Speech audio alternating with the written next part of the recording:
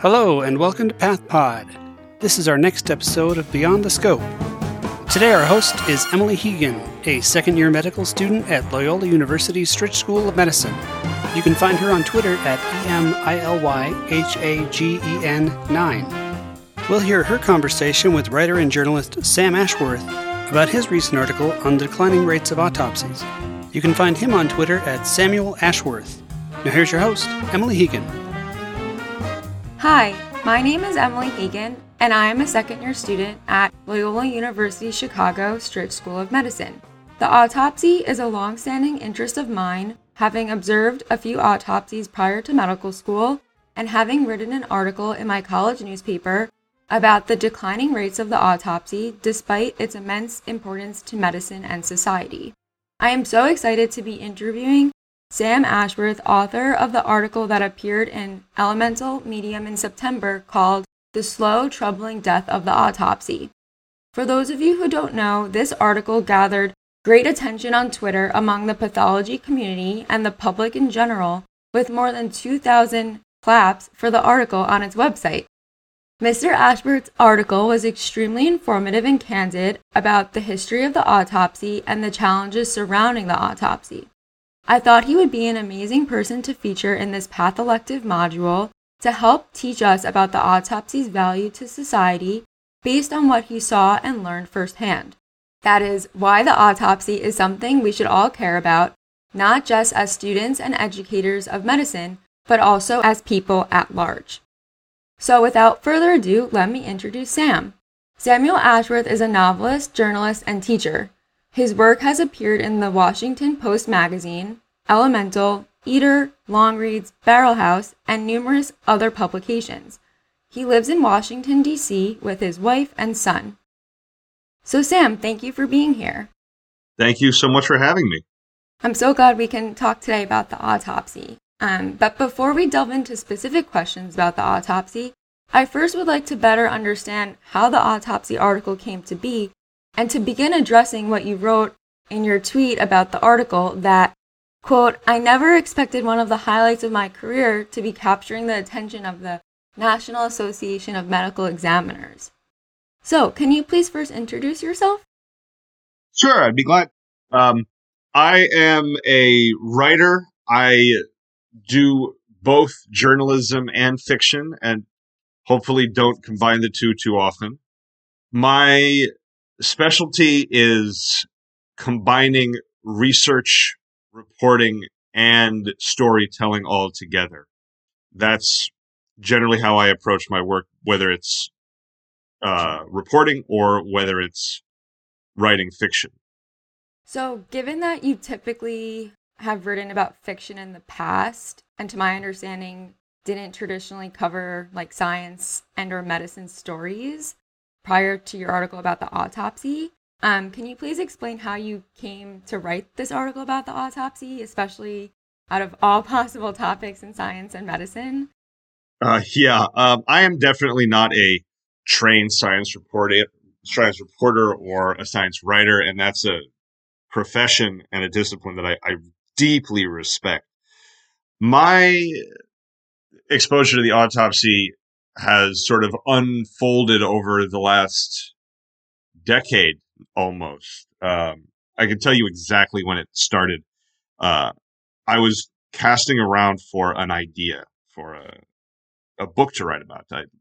One looks for novel ideas, and sometimes they just sort of appear out of thin air and they grab you and you see the whole book. And I was sitting at a bar in Boston in, I think, 2011, and out of nowhere, out of my mouth fell the words, it would be cool to write a novel about a person told through the dissection of their cadaver. That was the whole idea. And that, years and years on, that novel is nearing completion. And so when I first started it, two things happened. First of all, the person I was talking to at the bar said, well, you should read Stiff by Mary Roach. And I didn't know Mary Roach at that time because I was young and naive and knew nothing of the world. I read Stiff in like a day. I've reread Stiff. I love Stiff. The New York Times likes to ask writers what three writers what three people they would like to have dinner with. And my answer is Mary Roach, and Mary Roach. But that book absolutely changed me. I was spellbound. And I somehow convinced a friend who was a medical student in Philadelphia to let me come down and explore her gross anatomy lab. Because at the time, I assumed that book was going to be about a medical student in gross anatomy. It would be about that first class the medical student, going through this guy's cadaver. And so I went down to the autopsy lab, and there were 40 bodies. And I'm Jewish. When we have funerals, we don't have open casket funerals. We don't really engage with dead bodies very much, and I don't think I'd ever seen a dead body. And I went in there, and I was curiously okay, and I distinctly remember being hungry. And apparently, people have told me this is common. Yes, it is. It wasn't just you. I'm glad, but I remember being just fascinated and not repelled by this, and the thoughts kept percolating in the book. It got put aside. I came back to it, and then in 2015, I started grad school, and by that time, another friend was getting his residency in pathology at the University of Pittsburgh Medical Center, and I had gotten back to work on the book in earnest at that point. And long story short, we managed to convince the chief autopsy pathologist at UPMC to allow me to come into the lab for 2 weeks. And this was set up with letters from the dean of my program. And I think the guy who let me in might be the only person in the country who would have allowed this. It was complicated, and he was very understanding.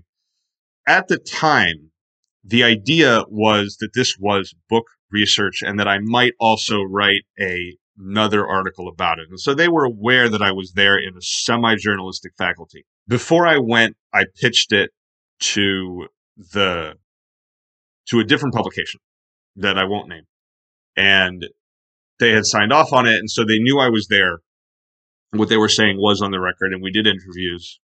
The doctor, a man named Dr. Jeffrey Nine, has already had an article written about him, a profile that appeared in the Atlantic in 2015.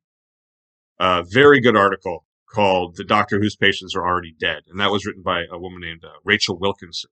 So just so happened that Dr. Nine was really accommodating for all of this.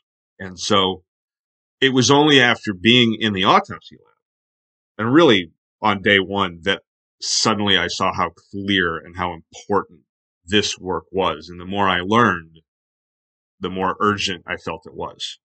Wow, that's great how everything just fell into place, and how you fortuitously had this idea, had everything line up so that not only could you research the autopsy in an academic way, but also be able to observe them firsthand and meet pathologists. And like you said, so early on, realize the importance of the autopsy. I'm wondering what your working understanding of the autopsy was prior to your research, and prior to your initial idea for the book, which then, took its turn into the article. When your idea hit you, were you wait, that's crazy. The autopsy is this. I can't write about that. How did that look in your head? I mean, it's kind of great because I have actual markers of this. I have drafts. When I first conceived of it, when it was a gross anatomy class, it wasn't an autopsy because we all know those are different. And the idea was to track this book, to structure the book around the path that a gross anatomy examination usually takes, which is thorax and sort of rippling outward and finishing with the most intimate part, the hands, which it's a detail I love and did not know until I went into that lab. But as I progressed, I realized that for the character I wanted, the way I envisioned her, a medical student wasn't enough, because she's a little bit of a savant. Not this is not a Dr. Bones type thing, but she just has a deep understanding of the human anatomy, and it was something that a medical student would not have had yet, because it's something a medical student is developing. And so it evolved to where I realized that, in fact, this needed to be a clinical pathologist, someone who was board certified and everything. And then things fell apart a little bit because I had seen what an anatomy lab looked like. I'd been walked through it, but I truly did not know what an autopsy was like. I didn't know what bodies felt like or looked like. I imagined them a lot like what they looked like in an anatomy lab, which is sort of blue and their skin is a little lead colored, and people who really look dead. And you've done autopsies, you know this. They don't look dead. They're sometimes still warm. Right. So it sounds like your expectation of what the autopsy would entail was quite different from the reality. Fabulously wrong. And I had done research when I started writing these scenes. And if you go back and look at the drafts that I wrote before I got to go, they're disasters. They're the level of incomprehension of what it's one of those things like having a kid. You simply cannot wrap your head around before it happens. So yeah. And now that I came back and I was thinking that I can never unsee what I saw in there. And I'm a little sad that I might never see it again. Well, maybe you'll have to write a follow-up article one day and get an excuse to see it again. I couldn't believe we found another doctor to let a photographer in for this article. Yeah, the pictures in your article were awesome and like so vivid, and it also looked like they were from multiple different hospitals. And I was thinking about that, like how difficult it was to have arranged all those photos and like such high quality photos. Yeah, those photos they did. I will say, because I want to shout out the office that allowed it, which was Dr. Alex Williamson at the Long Island Jewish Medical Center in Queens. Yeah, he's actually the pathologist that I saw perform the autopsies that I saw prior to medical school. So this makes it very coincidental, but yeah, he's amazing, and I'm not surprised to hear that he like wanted to help make the article as great as it was, because he's, as you know, so supportive of the importance of the autopsy and cares a lot about educating others about it. Yeah, I thought him and all the techs in his lab, we're really grateful to them, and also to the photographer who sort of soldiered up and went in there. Wow, it's awesome how everything worked out so well to craft the article. Yeah, but no, I definitely could never have written any of it, and none of this book would have been possible without it. I would have had to ditch it. Yeah, that's really, really great. So going off your experience being in the University of Pittsburgh Medical Center morgue, you explained in your article that like just on your second day at the morgue, you transitioned from being a passive observer to an actual active participant in the autopsy, like standing right next to a pathology resident. So I'm wondering what you were like thinking and feeling when that change in roles occurred. What I was thinking, and I remember this, was that it's astonishing how quickly things can become routine. The speed with which something you never imagined yourself doing can become part of your routine. And I think we've actually all seen it in the last 7 months as things like shying away from people have become routine, as mask wearing has, most of us, become routine. The brain adapts as needed. And so the first day I walked in and there's 2 dead men lying on a table, stark naked. And my brain just sort of goes, well, that's what happens. That's what we look like. And I spent a lot of that day handling organs and touching them and, feeling their weight and getting to know them. And by that second day, I was able to be a little bit helpful rather than just being dead weight in the lab. I could hold a person open. I do need to stress they never let me touch a scalpel. Absolutely no sharp objects, which was less for the patient's benefit and more for mine, because they did not trust me with sharp objects, and they shouldn't have. So no cutting, no bolt cuttering, or I would go over to the computer and I would do data entry for them. It was just, I was there all day. I might as well have been useful. Yeah, but my brain worked hard to smooth it into familiarity, but every so often it would sort of remind me that this was not normal. I especially remember being at the computer so I would have my back to the body, and that sensation of knowing that he was there would just sort of creep over you. Not looking at it was arguably worse than looking at it. Wow. You were so involved, and like that's so cool that you weren't just there, but that they let you be of help as well. And I'm sure that only, like you mentioned, like only gave you more insights and only, helped your understanding of what the autopsy is and involves. So that's really, really cool. Yeah, I'm enormously grateful to all of them, not just to Dr. Nine, but also to all the techs, the PAs, the residents who were there. Right. They were fantastic. Yeah, so going off that, I read on Twitter that you worked on the actual, like, specific autopsy article research for 3 years, which now I know technically involves even more time than that. And it was so impressive reading your article and seeing, like, how many well-known pathologists you interviewed and cited throughout the article. So I'm wondering if you could explain, like, what the research process looked like and how you got in touch with all these people that shaped your article. Yeah, that's a great question. The main reason this took 3 years was because one publication sat on it. The one that commissioned it sat on it for 2. And I would describe this article as having taken about 6 to 10 months of active research and then another 5 months of research this year to re-report, which in the world of long form, sometimes this happens. Publishing takes a shockingly long time. And in this case, the article was backburnered. One of the problems was that it was not urgent, because the problem with writing about an evergreen situation, which is what the decline of the autopsy is, it is an evergreen problem, is that it is not necessarily urgent, because it's going to continue to be a problem.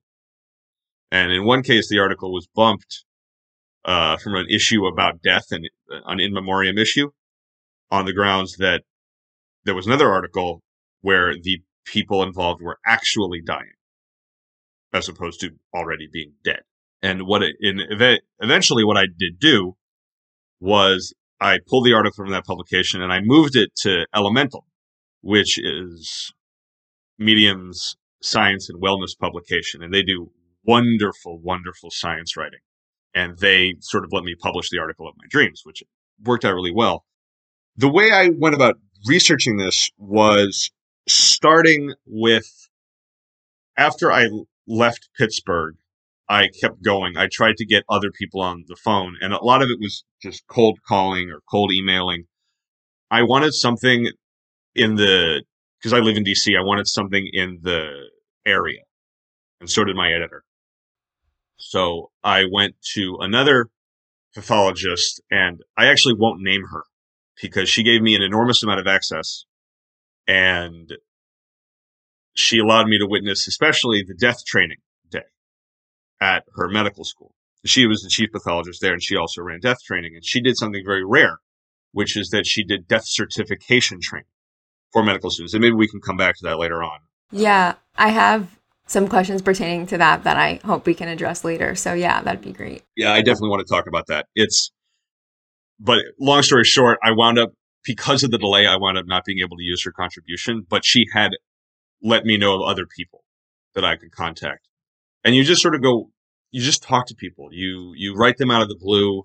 You say, hi, I'm working on this article. And I found that in many cases, especially when people find out that you have seen autopsies and are really writing a full-throated defense of them, they are only too willing to talk. So Dr. Sanjay Mukhopadhyay at the Cleveland Clinic, for instance, I watched a webinar of his and contacted him immediately, and he has been super helpful.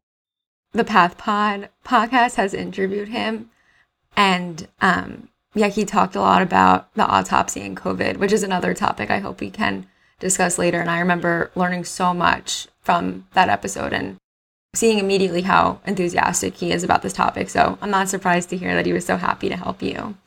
He was great. I would just say the other element of research was I just read everything. I just read everything in sight. I've had I've taken out the autopsy pathology second edition textbook from every university library I've been a part of for the last 5 years. Wow. Sitting on my desk. No one else is allowed to have it. Nice. Hey, listen, it's the second edition. It's not the newest one. Okay, I didn't realize that. Well, great. Well, yeah, I think this like paints a good picture for listeners about how your article came to be. So I think it would be great if we could delve more into specific questions about the autopsy. Yes. And I'm hoping we can talk about the myths and misunderstandings surrounding the autopsy, which you know and describe so well in your article.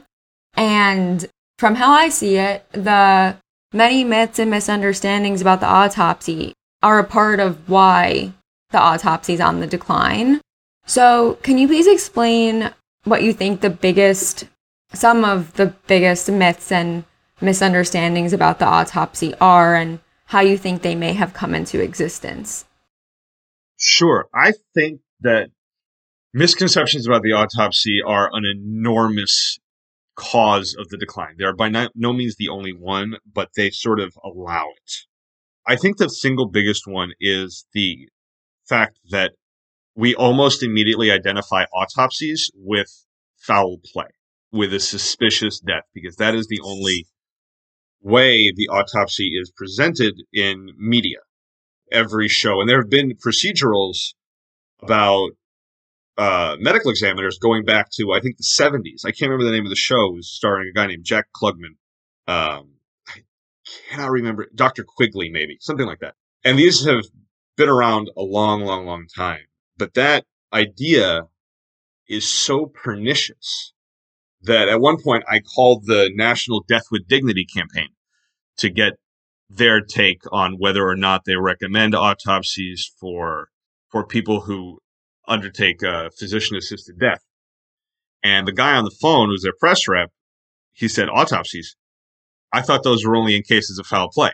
This is a person whose life is about promoting the good death and had no concept of what is supposed to happen afterward.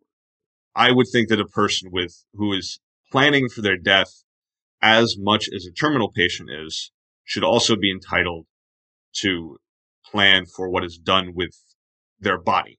So that really struck me. And I think that part of the effect of TV shows and movies about this is that you get these very jaded, cynical medical examiners. And they're not all like that. There's some good representations. The medical examiner on Castle was a delight. He's a completely normal functioning person, like most pathologists, because they're doctors. But I think that it just gives people the heebie-jeebies. It spooks people. And people are terrified of mutilation, right? That is that is something that you can sue a pathologist for, is my understanding. Yeah, I think the media plays into and promotes myths and misunderstandings so much. And I think that's so problematic because for people who like aren't in science or medicine and don't have relatives or close friends that are, to hear their firsthand realistic accounts of the autopsy, all they know is from what they see on TV and in the movies or, hear other people talking about. And yeah, I think something that is so true but may not be what first comes to mind for people when they think about the autopsy is that, like, on TV, like you said, pathologists and medical examiners are portrayed as these like crazy, like antisocial people that just like want to cut up bodies, but that's not true, as we know. And I just think people need to have that vision corrected because it's so wrong.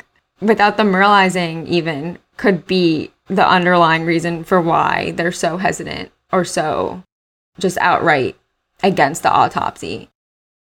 Yeah, I mean, there's the stigma attached to it that implies that something must have gone wrong with this person's death, with their loved one's death. Like, if your physician is recommending an autopsy, the first question is, why? What happened? What, are you saying something? Are you implying something? And because so few physicians ever get to see one or are trained in them or even know what their hospital's autopsy policy is, they're ill-equipped to have those conversations, and they shouldn't be the ones doing it anyway. In an ideal world. I understand hospitals are not ideal worlds. But on the other hand, I will say one thing for those shows, which is that a lot of people who go into the field were inspired by watching. A lot of people I talked to were like, yeah, I'm super into bones, and that's how I got into this. I saw that, and I said, cool. And when I talk to people about the autopsy, there's basically two things that happen. One, the person goes, please stop talking. I don't want this.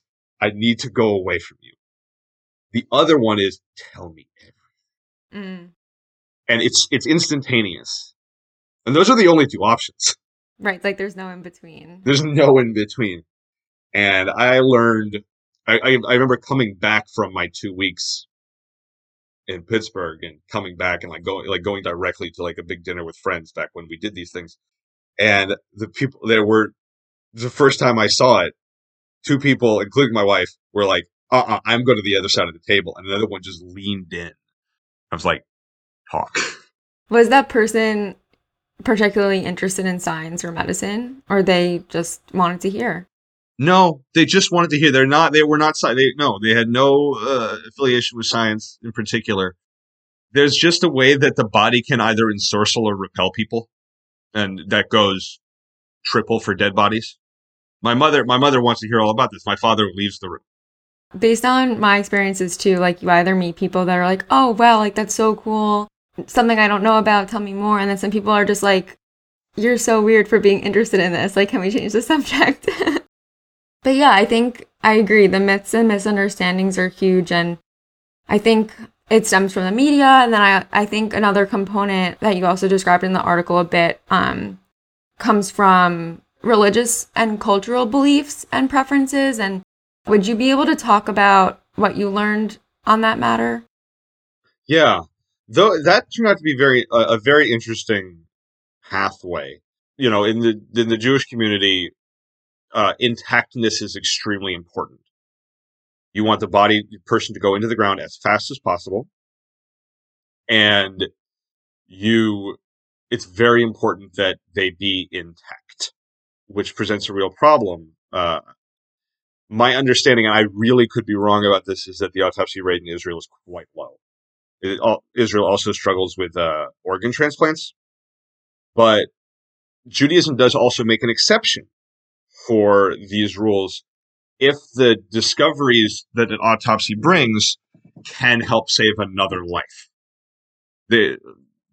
Judaism makes a lot of carve-outs that can permit the autopsy.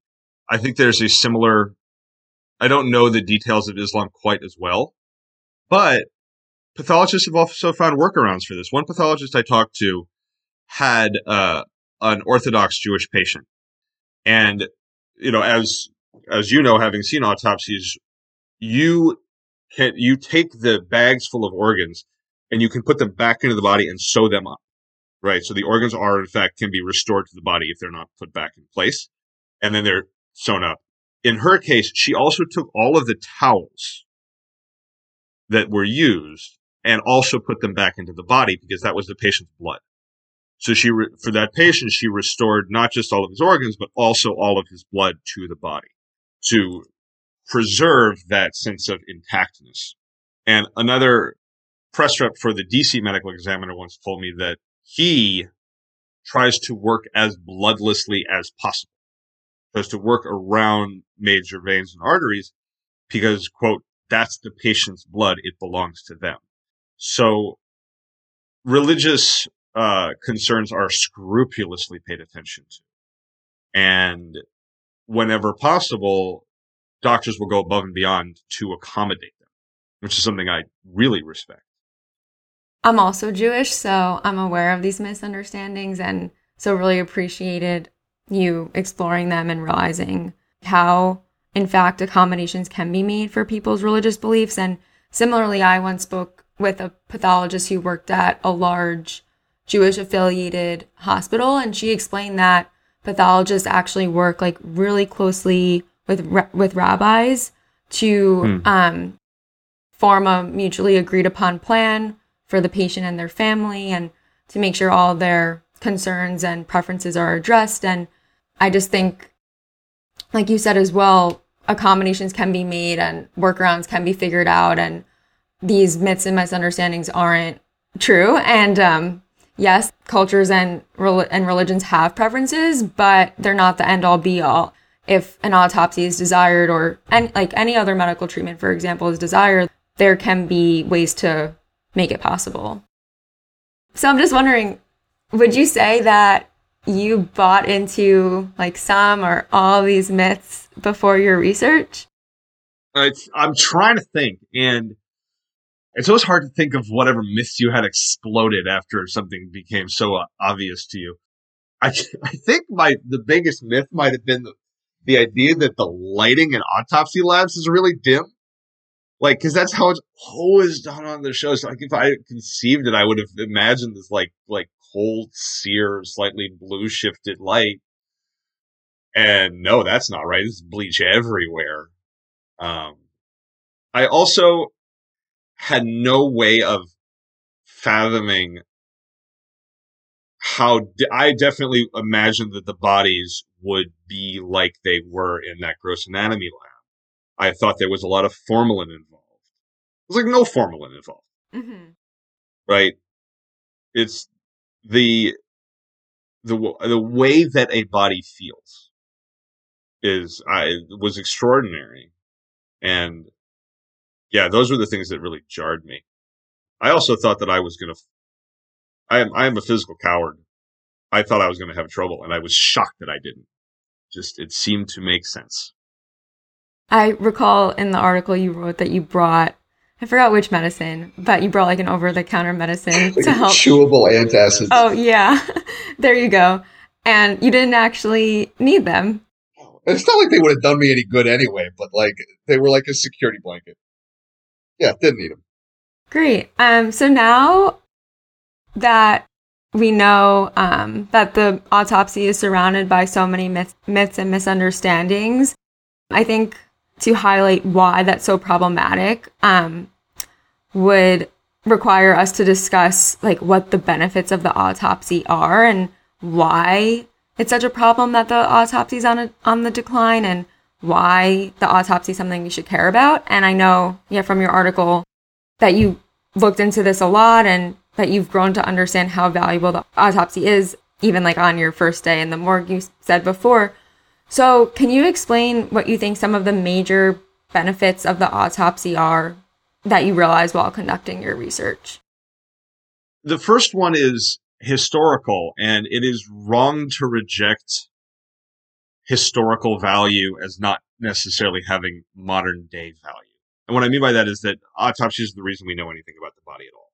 And the lengths to which doctors had to go for so long to get that knowledge, the danger they had to put themselves and other people in, the conditions that they subjected themselves to, those things matter. Also, when I say the conditions they subjected themselves to, I also mean like some of the lengths that they went to, which were definitely beyond what we would consider acceptable.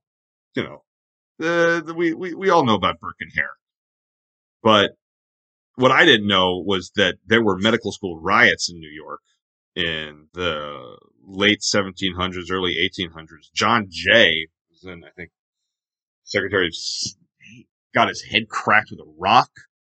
At one of them, 20 people died at Columbia University because a mob was furious at the desecrations that were happening in there. And it's worth noting, I put this in the article, but it's worth noting that they had been doing this on bodies claimed from what was called at the time the Negro burial ground. And there had been huge outcry from both freedmen and slaves in New York, and nobody cared until it was a white woman. So I think it's important to know the history of the art, because the art is why we know what happens inside us. And there is a sense, and it's been documented, there's a clear sense for a lot of people that at this stage, given our ability to see inside the body, given our imaging, given our ability to do biopsies, that there is no need. But what we know is that diagnostic error rates still remain extremely high. And autopsies remain the gold standard for diagnosis.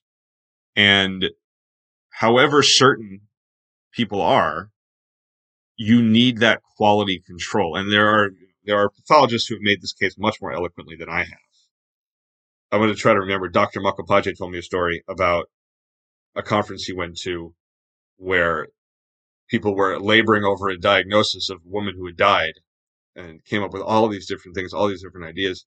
And no one had noticed that she was pregnant. And that's one of the key elements, that quality control element. It keeps hospitals accountable. There was a NPR PBS, and I think ProPublica piece a couple of years ago that was called "Without Autopsies, Hospitals Bury Their Mistakes." And I'm bouncing around here a little bit more than I'd like to, but there is still a lot that you cannot see with imaging. One thing that was pointed out to me by a doctor was signet cell carcinomas, damn near invisible, and hereditary. I was told one patient had developed an infection and got a sort of an abdominal washout, and nothing helped, and died swiftly. And it turned out that there had been a signet cell carcinoma in there all along, and nobody had any idea. And they thought it was just a hospital infection. Wow. So the patient was probably given antibiotics for what was actually cancer. Yeah, potentially. So these things, and everybody can point to stories of mistakes. And the simple fact is that this is a relatively low cost intervention. And I say intervention on purpose, because it would seem weird to call something an intervention after a patient's already dead. But for one thing, the death of the patient is only a step in the process for the grieving family. It's only a step in the process of learning for the doctor. You learn from making mistakes. You learn from having those mistakes caught. The family learns from learning the truth. They get closure. After I published this article, I got a lot of comments from people who'd had loved ones die, and, for instance, with sudden rapid onset dementia, and they're gone in a couple of months. And that kind of dementia has so many causes, and they never got answers. And what does it mean for them? The value of the autopsy, you have to assess over centuries, right, in terms of the development of medical knowledge. But you also have to look at it over careers for doctors, over generations for families. That's the timeline it works on. And then there's the importance of it to medical knowledge itself. It's part of the incrementalism of care. You're not going to necessarily find a new pathogen based on one autopsy. And in fact, that our new pathogen, it took them forever to find because they weren't doing autopsies, especially in China, where there are almost no autopsies at all. But here's the example I like to use. When I got sick, I got COVID in mid-April. I have no idea how I got it. I was masked in supermarkets. My guess is the elevator in my building just had sort of a buildup. And so I take an immunosuppressant drug for a chronic mild condition. I asked my doctor, should I go off that drug? Because I really needed my immune system to work. And he said that our recommendation is that you do not discontinue therapy, because if you do, and this drug takes a long time to build up in the system. It takes over a month. And I've been on it for over a decade. If you go off of it, you can't just jump right back on if you have a flare-up. If you have a flare-up, you're going on steroids. You do not want to be on steroids right now. The autopsy works in a similar way, is my feeling. If you stop doing them, you lose the knowledge of not just the knowledge they give you, but also the knowledge of how to do it. Because so few people are learning how to do it. There are so few people who are experts in it. The average age for forensic pathologists in America is 52. It is an exquisitely complicated art. It takes many, many years to learn. You can't just start it up again. You can't just suddenly fund it and expect all of the knowledge to be there again. You have to keep doing it, like any kind of preventative care. And that's what really scares me. Yeah. And also, who's going to teach, Yeah.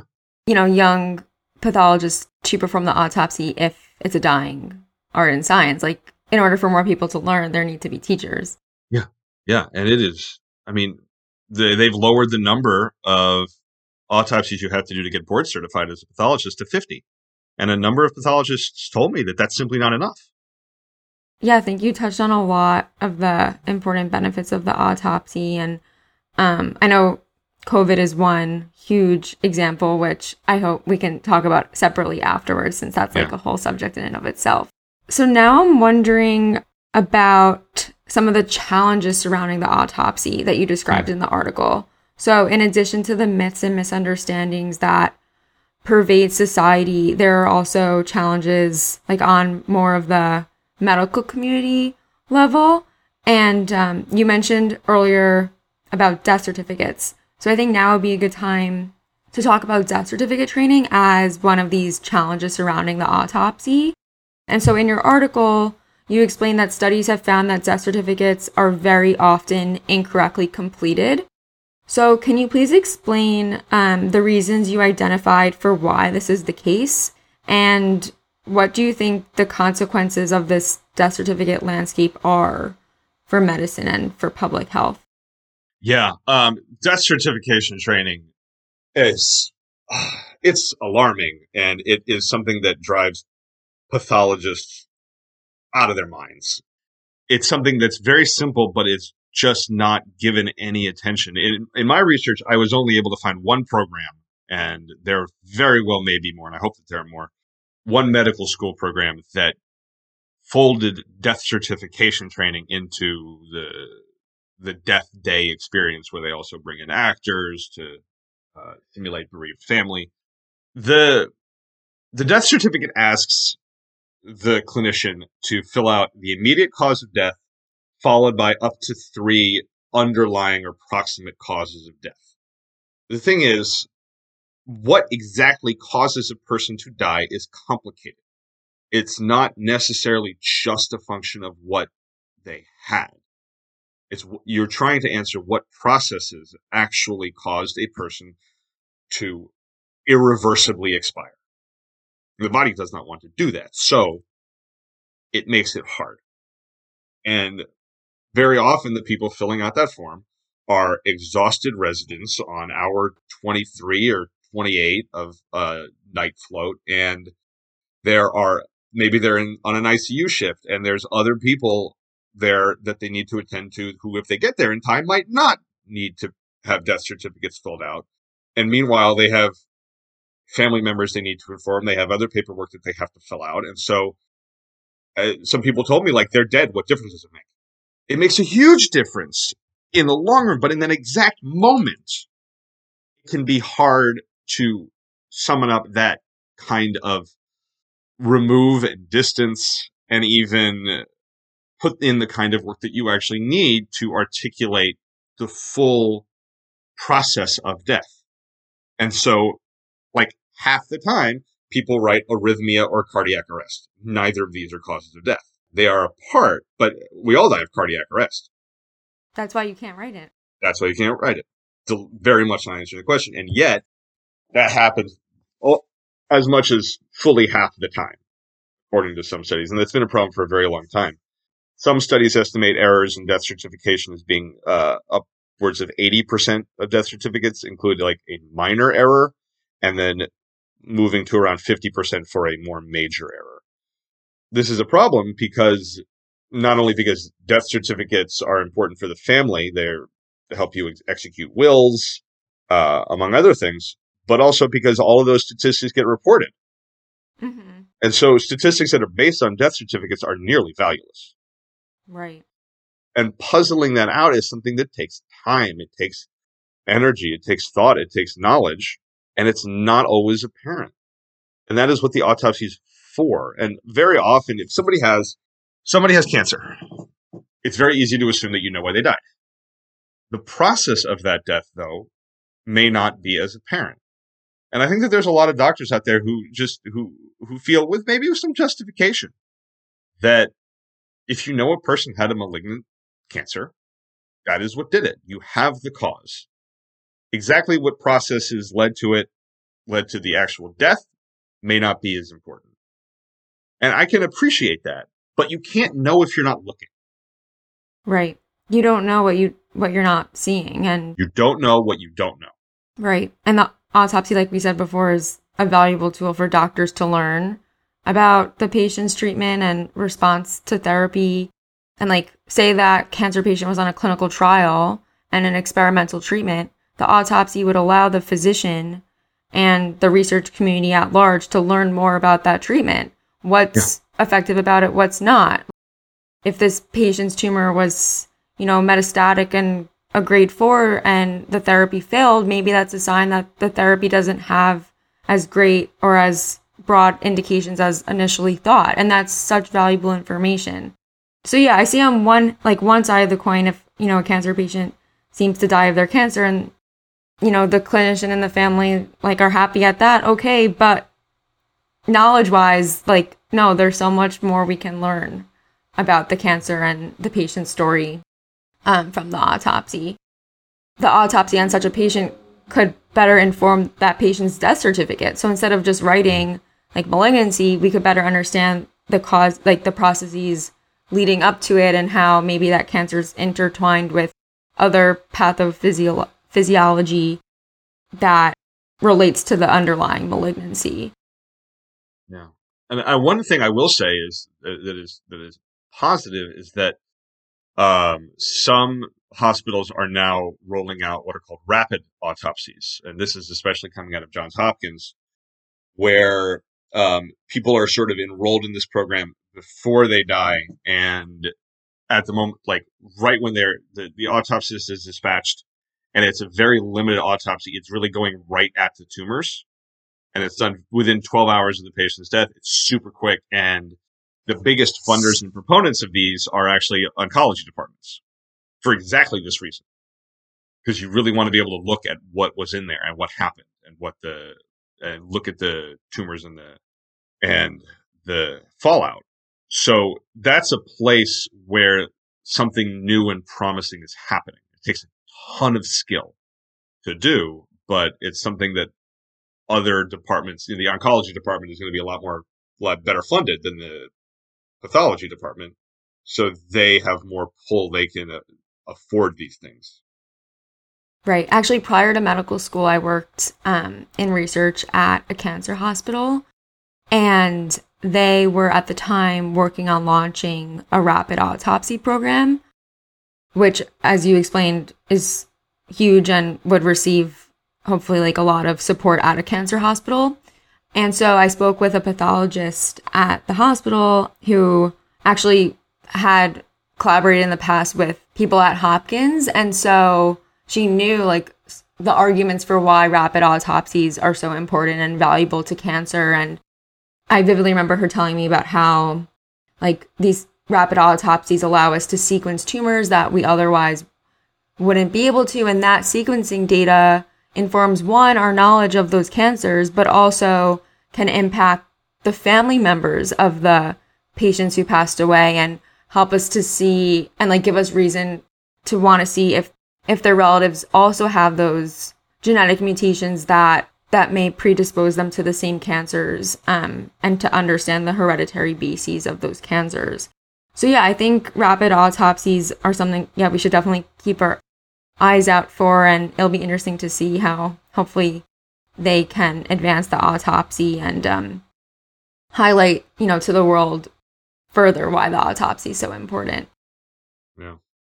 They would also help doctors have that conversation with patients, which is really the next issue here. Right. Which is the sheer, I don't know how often in medicine the problem comes down to communication, but communication is a huge problem here.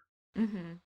Because the way that most hospitals ask, if they ask, which they don't necessarily, it's that same resident, or maybe if you're lucky, an attending, has to ask the family if they want an autopsy. It's a box to check on a form, and it's part of the death packet.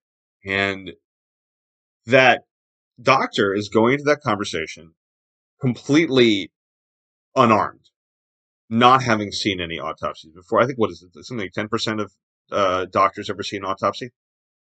I'd have to double check about that. I know from my research that like only 40% of medical schools that participated in a survey said that they require autopsy education.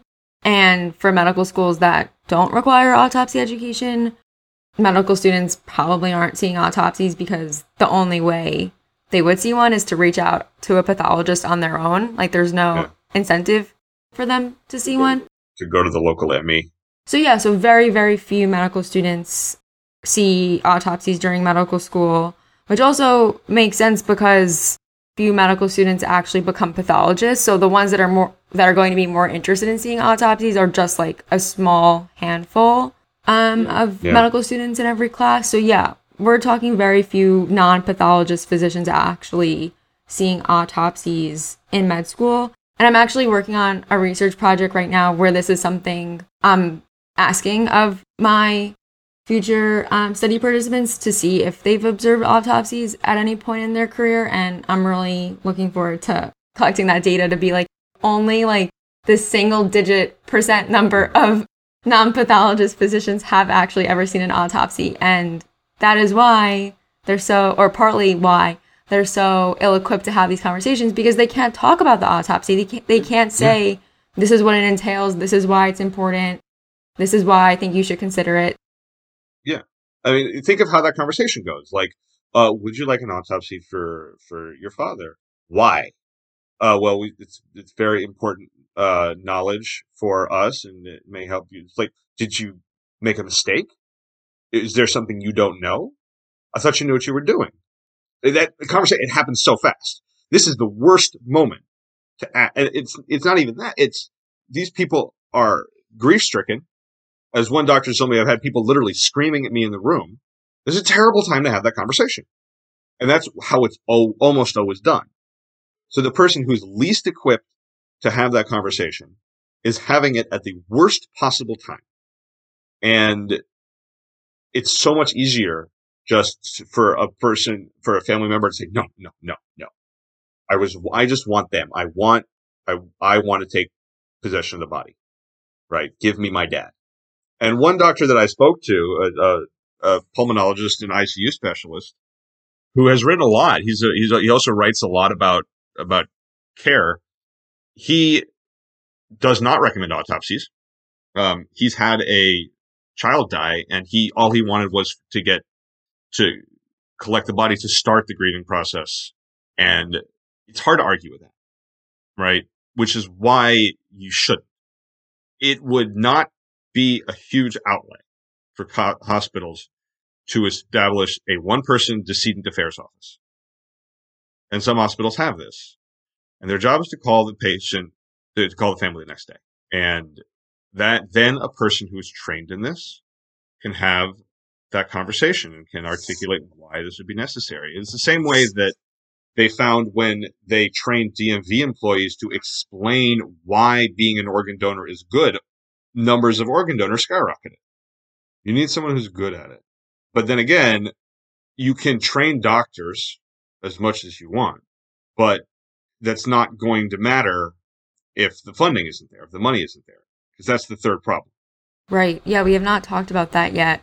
So maybe, like, for listeners who don't know, you could briefly explain the financial issues surrounding the autopsy, like going back to its history and how that's led to the current situation we have today and how that affects the decline of the autopsy. Yeah. I mean, right now, if you're a medical student, you are in a teaching hospital. And if you're teaching in a hospital, there's a solid chance that your hospital is offering autopsies to patients free of charge because you are training pathology residents. If you're not in a large teaching hospital or in a hospital that is part of a regional network, so when I was at Pittsburgh, that UPMC is a vast network that actually sources that will process the autopsies for like the whole of Western Pennsylvania, if the hospitals that they die in are within that network. But up until the late 60s, autopsy rates in America were extremely high. That hospitals had to maintain a rate of at least 20% to maintain their accreditation, and they went as high as 60%. In 1971, JICO changes its requirements for accreditation. You no longer need to hit that limit. In 86, Medicare effectively ceases covering it. And so now you don't have to do it, and you're not getting covered. Immediately, hospitals start eliminating their autopsy suites because they're not going to cover that on their own. That's really when it starts to plummet. By this year, autopsy rates are now 4.3%. And that is actually high relative to the rest of the world. The UK is under 1%. China, where COVID began, is very close to zero, which surprised me a lot, actually. But now the way that they are funded, if it's not in a teaching hospital, because insurance never, ever covers them, the way that they're funded is that Medicare provides a lump sum to hospitals that doesn't cover autopsies, but it covers a number of things, potentially including autopsies. But what that means is that money is fungible. It can be used for other things. So you can save money by not doing autopsies. So it's an active disincentive for hospitals to support those suites. You can't bill for it either. It's not a line item in Medicare anymore. And hospitals are billing machines. That's what they are. If they can't bill for something, they're just not going to do it. So that is something that needs to be solved at the political and administrative levels. And I do believe, in fact, that one of the ways that people can help solve that is by informing themselves about the procedure and asking for it. Make it harder for hospitals to ignore it. Right. In my view, going back to the 1970s and 80s with the events you described, they essentially just conveyed, in other words, look, the autopsy is not important to medicine. We don't want to spend the money on it. But that's so problematic. Yeah, it's a mess at every level. So, as you explain in your article, there is currently a huge shortage of forensic pathologists, not only in the US, but also worldwide. And so I'm wondering if you have any ideas for how medicine can address the shortage of physicians who perform autopsies, as this seems to be like one of the multiple important challenges surrounding the decline in autopsy rates. Yeah, I mean, that's the million-dollar question. And I guess the best way that I can answer it as someone who is very much not a medical professional, nor someone who is native to the medical world, is I would break the idea of medicine into smaller pieces. Medicine exists as multiple little fiefdoms. So there's medical training, there's medical accounting, there's medical administration. All of these places have different roles to play. So I would certainly say that the easiest intervention is medical training. And we've talked about this, the necessity of providing better death certification training, the necessity of making autopsies more available to students of pathology in general being a more respected discipline, which it should be. And one of the things that the article about Jeffrey Nine that was written back in 2015 does wonderfully is it talks to a lot of pathology residents about how they feel as what they feel like the medical world sees pathologists as. I think at one point she's like, we're like, one person describes them as themselves as feeling like the cockroaches of the medical world, which they're not. And they provide an extraordinarily essential role. But that, I think, is what medical schools need to do. And I am sensitive to the fact that there is more stuff than ever that a medical student needs to learn and less time in which to learn. There is an infinity of information that you are required to pack in your head. And so of necessity, some things get thrown by the wayside. But I do think that for many doctors, death is a part of care. Not everybody, right? But for so many doctors, it is an essential part of the way that you think about what you do, and understanding its particulars matters. And if I'm talking to an audience of pathology residents, I'm preaching to the converted already. But then there are things that more senior doctors can do, right? There's what medical students can ask for and demand and be interested in. And then there's stuff that they have no control over. There's a lot of stuff they have no control over.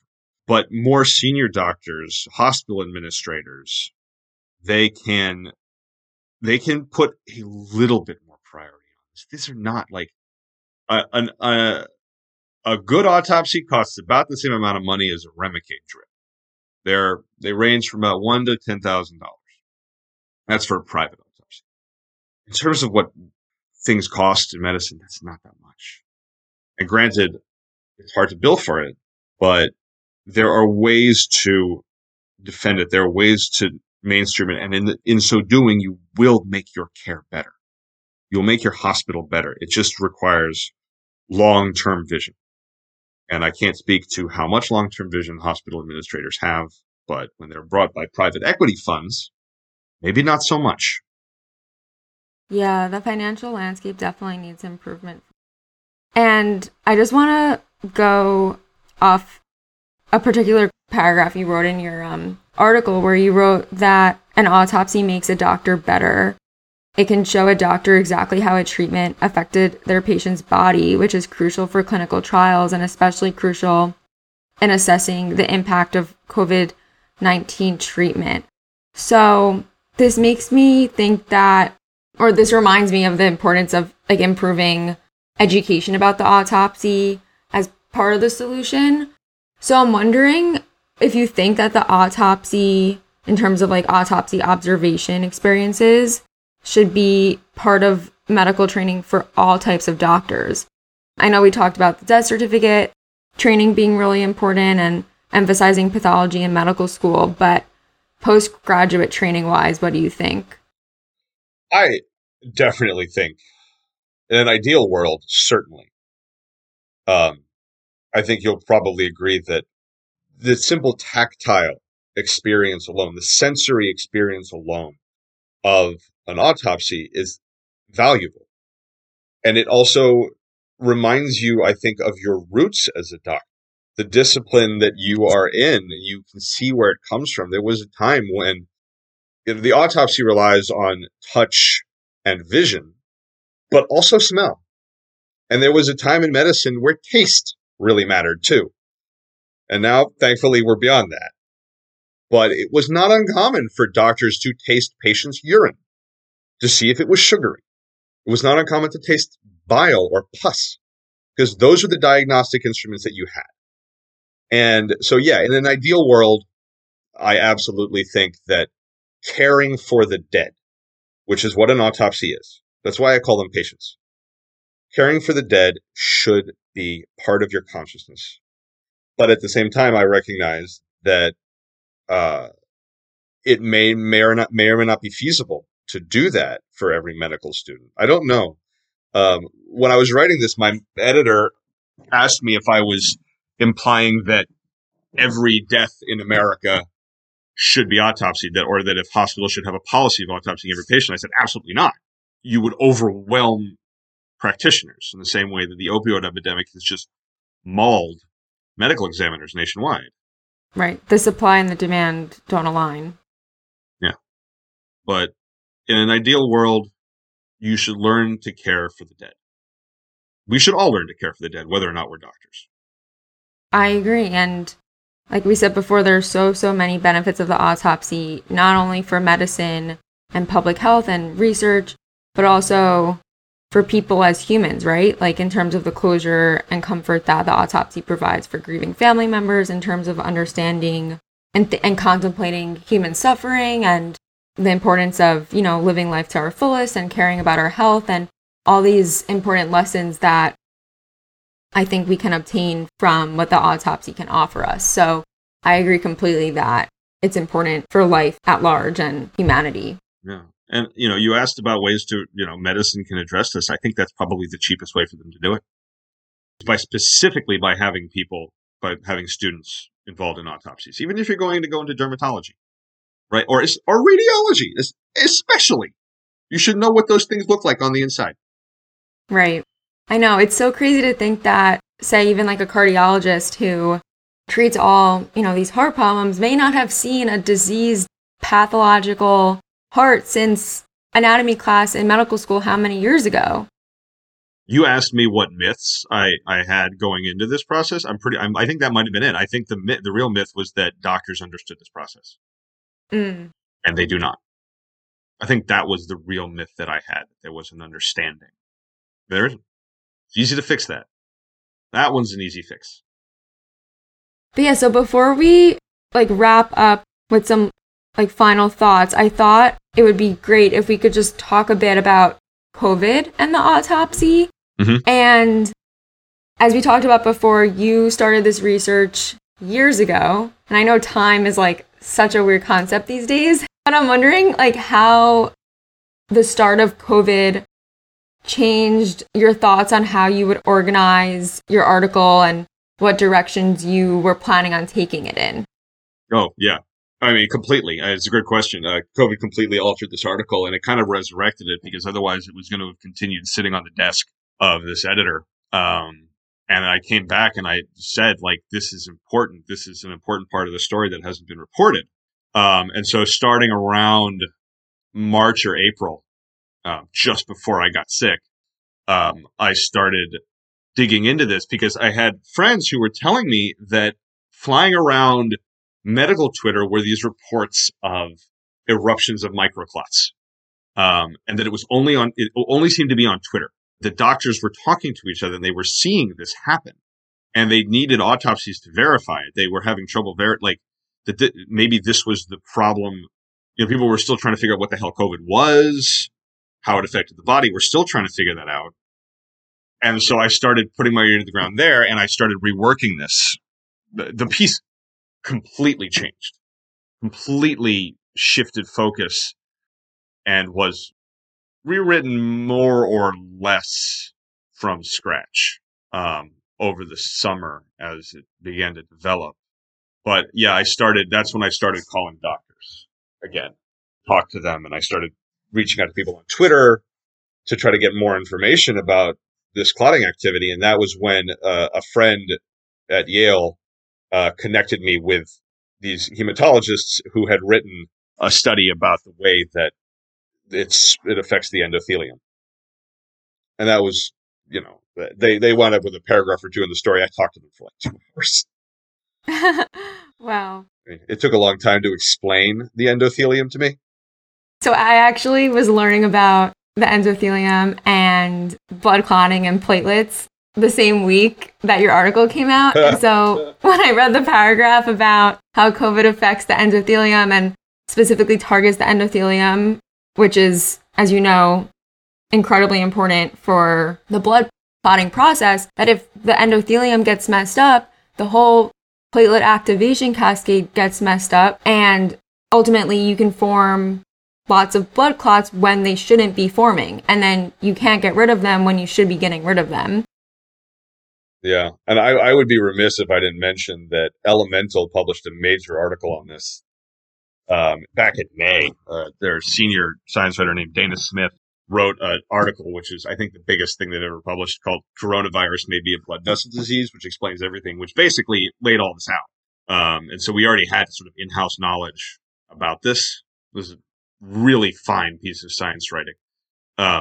So that definitely caused the article to change. But I was floored when I started digging into it, because I would have assumed that this is a brand new infectious disease. I would have assumed that countries, especially China, would have been aggressively autopsying patients. And so when I tuned into Dr. Mukhopadhyay's webinar and found out that there was nothing, I was genuinely floored. And it turns out that the autopsy is all but extinct in China. Nobody can do it anymore. It's just not at all valued.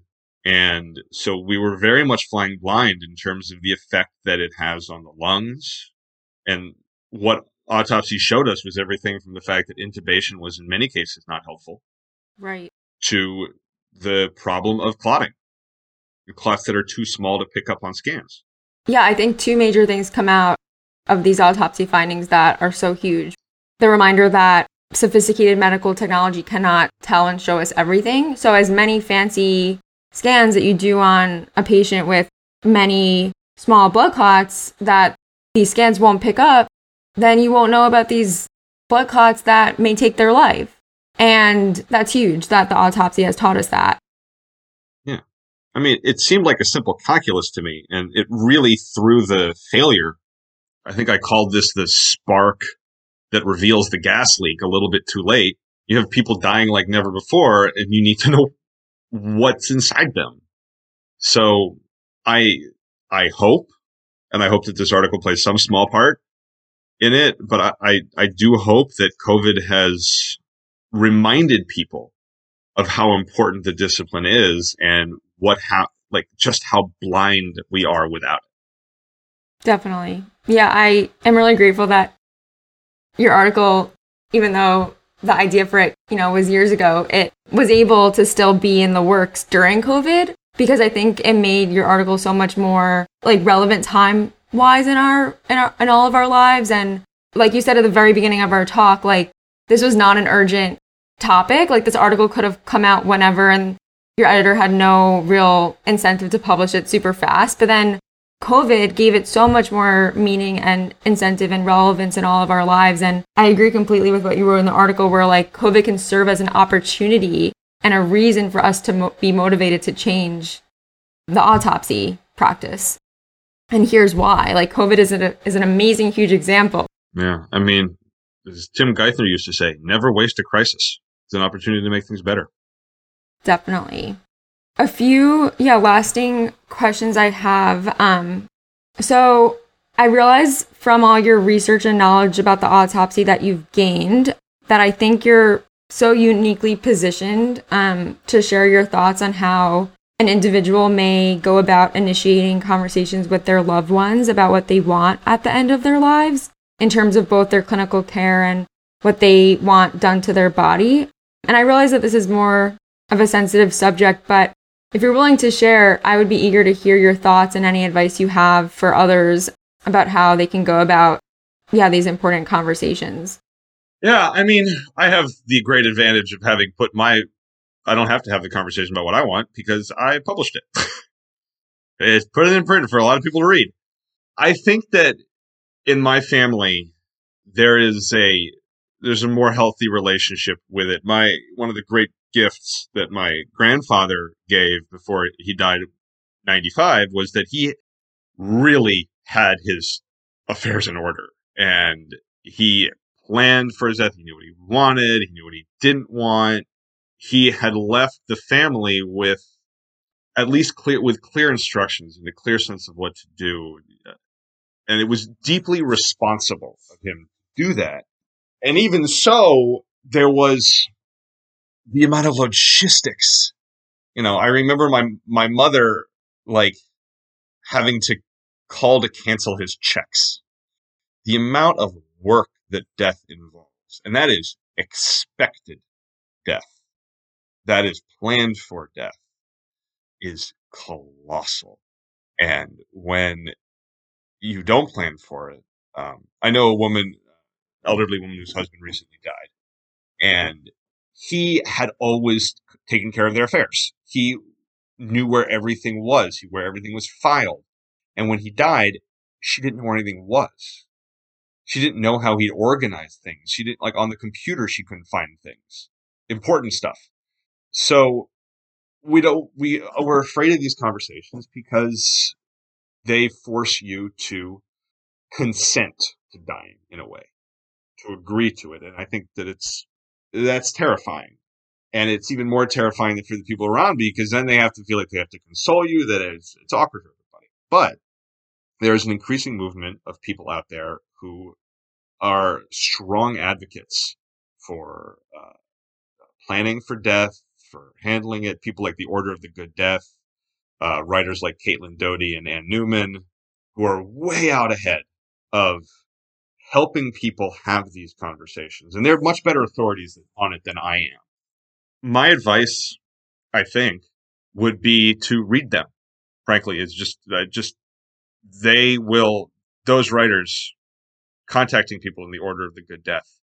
They have resources for people, and it's the ethical and responsible thing to do. It's like you should have a living will, and part of the process of creating that will should be how to handle your affairs, how to handle your body. And it's important to remember that in a lot of states, you cannot consent to your own autopsy. In some, you can. But in many, you can say what you want done with your kitchen equipment, but you can't say what you want done with your own body. Right. The family member has the power to overrule you, but you can at least make your wishes known. And I promise you that when the time comes, you will be really grateful you had that conversation, because then you can relax. You can be more at peace. The whole family will be more at peace. So I think that this is something that should just become normalized. And there are really good people out there helping to make it happen. So, yeah, I'm just wondering, as you mentioned before, like at what point in your, research you realized what you wanted? Like at what point were you convinced enough by the autopsy that you wanted to do as much as you can for science at the end of your life? Mary Roach, actually. Take it all the way back to Mary Roach. Reading that book, I was like, oh, yeah. No, reading that book, I probably would have done it before, but yeah, there was no question once I read that book. And I realized that the main character in my book, the dead guy, he donates his body because he wants, the initial reason, he's a cook, and he wants to teach some kids some knife skills. But more broadly, because they got to learn how to use the scalpel. Might as well teach some knife skills. But more broadly, it's because just because he's dead doesn't mean he's done. He can keep working. And more broadly, the reason I wrote this book is out of a general thesis that there is life left in the body as long as you are willing to see it. It's like a house. It's like an abandoned house. But inside the house, there's history. Just because the lights are off and the water isn't running anymore doesn't mean that the house is gone. And the house is decaying, but that decay is a process too. If you know how to look, there is still life in that house. And it's in learning how to look that we learn a new way to live. And death is this long process. It's not just this flicking of a switch. We don't talk about it because it's hard to talk about. But if we can square up to it a little bit, there's a lot of grace to be gained. And all the great hymns, the great American songs, they're a part of squaring up to death and inhabiting it and walking with it. And that's what we used to do. That is what people used to do. We had to do it. It was much more a part of our lives than it is now. And now death is this thing that's been sort of scalpeled off from life. It's been sealed away. And I'm glad that in the last 15 years, more people are dying at home than they were 10, 15 years ago, when deaths in hospitals were something like 70%. Now it's something like 50% of us die either at home or in hospice care. But it's this great, gigantic part of life that's going to happen to everybody. And anything that we can do that makes us less scared of it, I think, helps. Definitely. Thank you so much for sharing these really important insights that we don't often think about, but are really important to hear. So to wrap up our talk, which has been so informative, I just wanted to share a little excerpt from actually my personal statement to medical school that relates about the autopsy. Fabulous. And I think it relates a lot to our conversation today and gets at a lot of things we've discussed. So what I wrote was referring to my autopsy observation, actually, as I said before, with Dr. Williamson, who you met for your article or spoke to for your article. So in my personal statement, I wrote, "The morgue was far from scary. Any initial trepidation was transformed into a deep sense of curiosity. Similarly, I envisioned the medical community overcoming its economic misgivings and indecision about routine autopsy use when its inherent value to medical progress is revealed. I want to be a part of this process." So, thank you so much, Sam, for working to reveal the inherent value of the autopsy through the article that you wrote. And I really appreciate you talking with me today for path elective users as part of this very important process.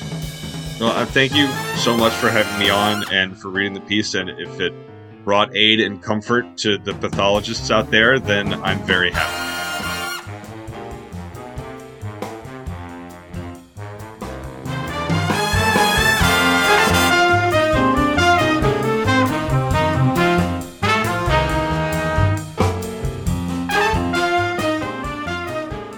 Support for the Free Path Pod podcast comes from listeners who like it and share it with their friends. So go ahead, send someone the link.